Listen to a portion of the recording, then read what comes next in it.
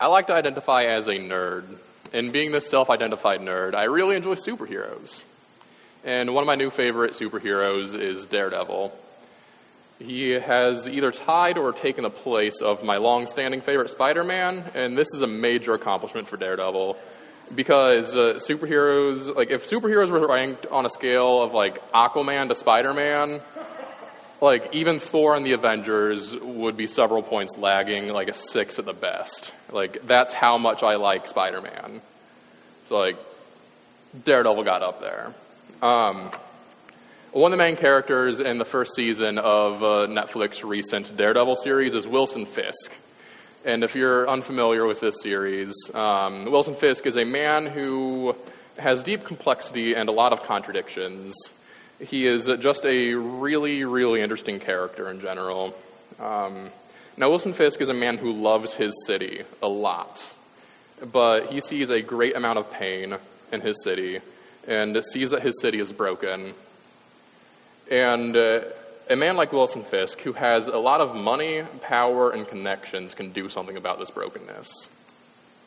And he does something about this brokenness in his city. But Wilson Fisk isn't perfect.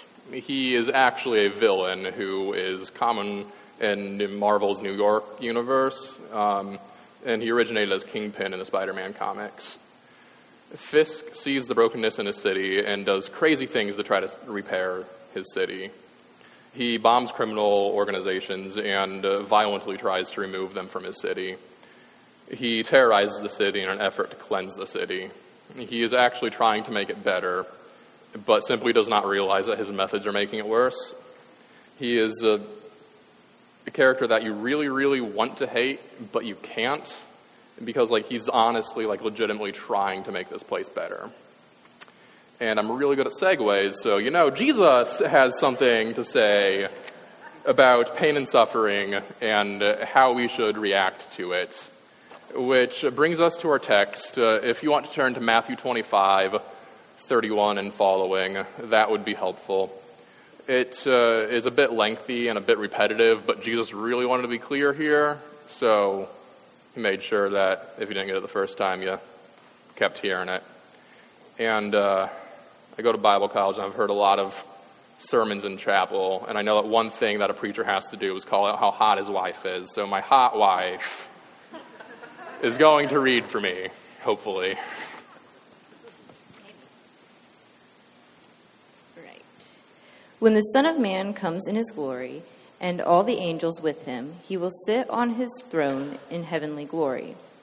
All the nations will be gathered before him, and he will separate the people one from another, as a shepherd separates the sheep from the goats. He will put the sheep on his right and the goats on his left. This passage, it reads kind of like a parable, but it's actually apocalypse that has parabolic characteristics to it. Apocalypse is a Jewish style of writing that is somewhat common to the Old Testament, especially in prophecy. Apocalyptic literature reveals something hidden, oftentimes about end times. After all, Jesus' parables don't normally begin with, when I come in my glory. In Matthew, they generally begin with, the kingdom of heaven is like. So it's similar, but not quite the same. This has more, I want to say parables aren't real, but this has more realness to it, like it's going to happen. He breaks up, in this short little part of the passage, everybody from every nation in the world into two camps.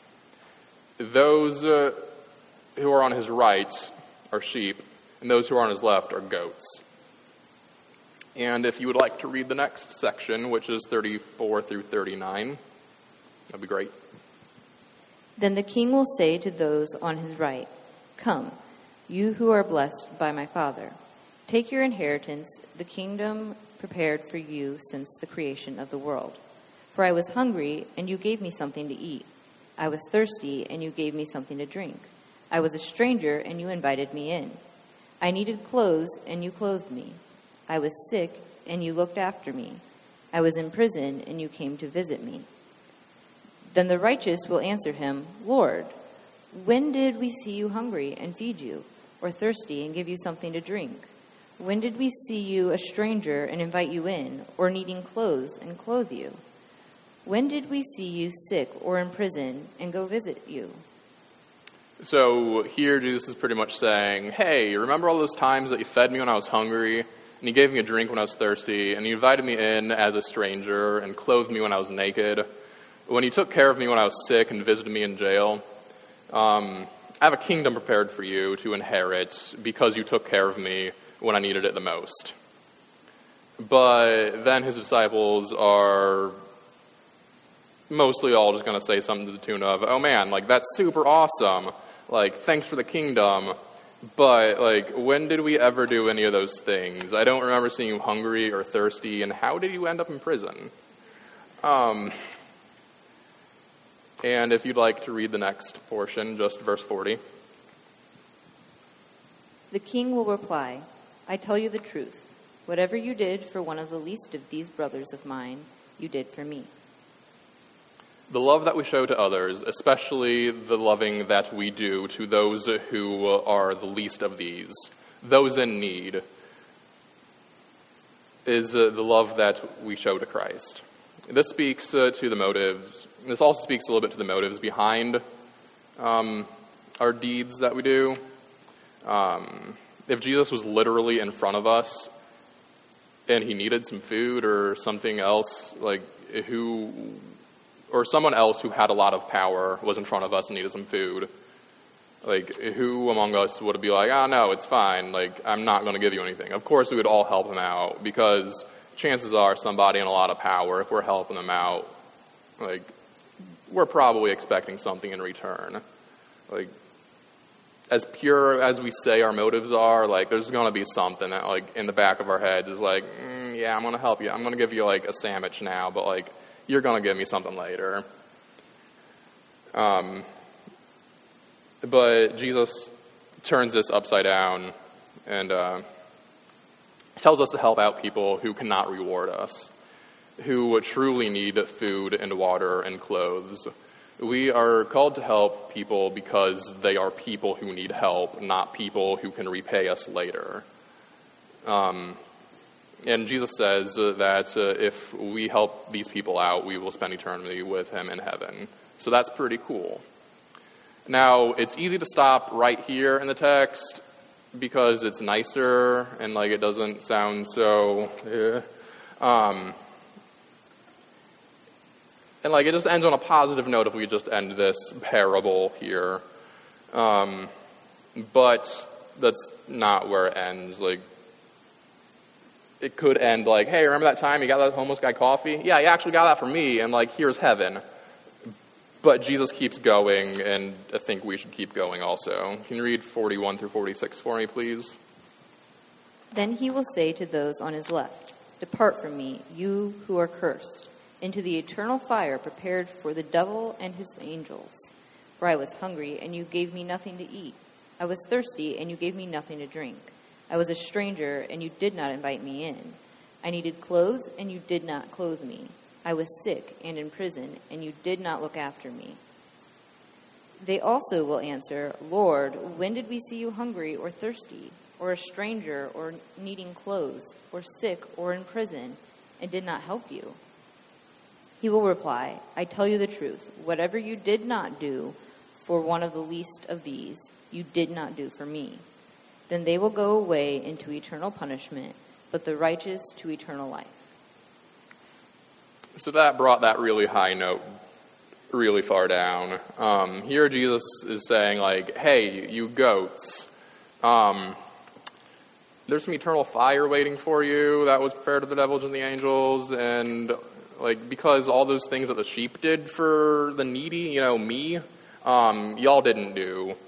And I don't really have any good systematic theology to be something, something, something, hell, something, something, so I'm just gonna... Jesus said it. So, again, this speaks to the motives. These goats likely helped out people who were able to repay them at some point. I'm sure that, if they saw somebody who was of means but was in a tight spot, they probably helped them out. But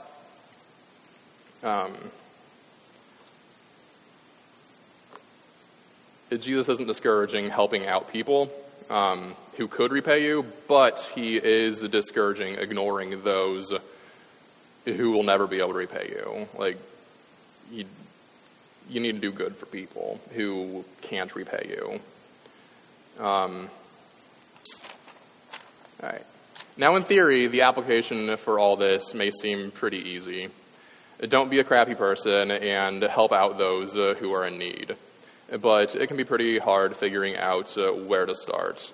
Obviously, in our age of mass media, it is hard to not be informed about every single tragedy that happens in the world. We see immediate and constant updates on earthquakes, tornadoes, hurricanes, shootings, bombings, terrorist organizations, refugees, starving children, villages that have little to no water, and so much more pain in the world. Like, we see this all the time, and this is just what we're seeing on the internet and TV. Living in the city, we are also greatly exposed to homelessness, hunger, addiction, broken families, racial injustices, and gentrification, just to name a handful of crappy situations. This world is full of so much pain and so many people who are the least of these. If we are to live our lives as followers of Jesus, we must do something about the broken and crappy situations. But where do we begin? Like, there's just so much, I don't know what to do. Locally, we see people who are hungry all the time.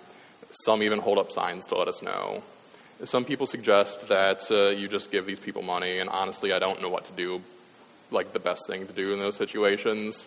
I don't know if it's the best thing for them to give them money. Some argue that they'll just buy drugs with it, but it might be the best for them, to give them money. I honestly just don't know. But something that will definitely help would be to buy an extra taco from Taco Bell, or just give them your leftovers from B-Dubs next time you got extra wings.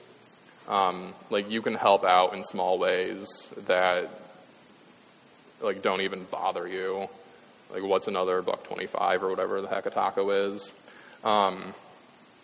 You could do something buy some wool socks from Walmart or Target and hand them out to homeless people before winter. You could also buy some inexpensive yet warm coats from St. Vincent's for them. If you can knit or anything like that, you can knit them some gloves or scarves. The possibilities for helping people in need are only limited to your creativity and imagination.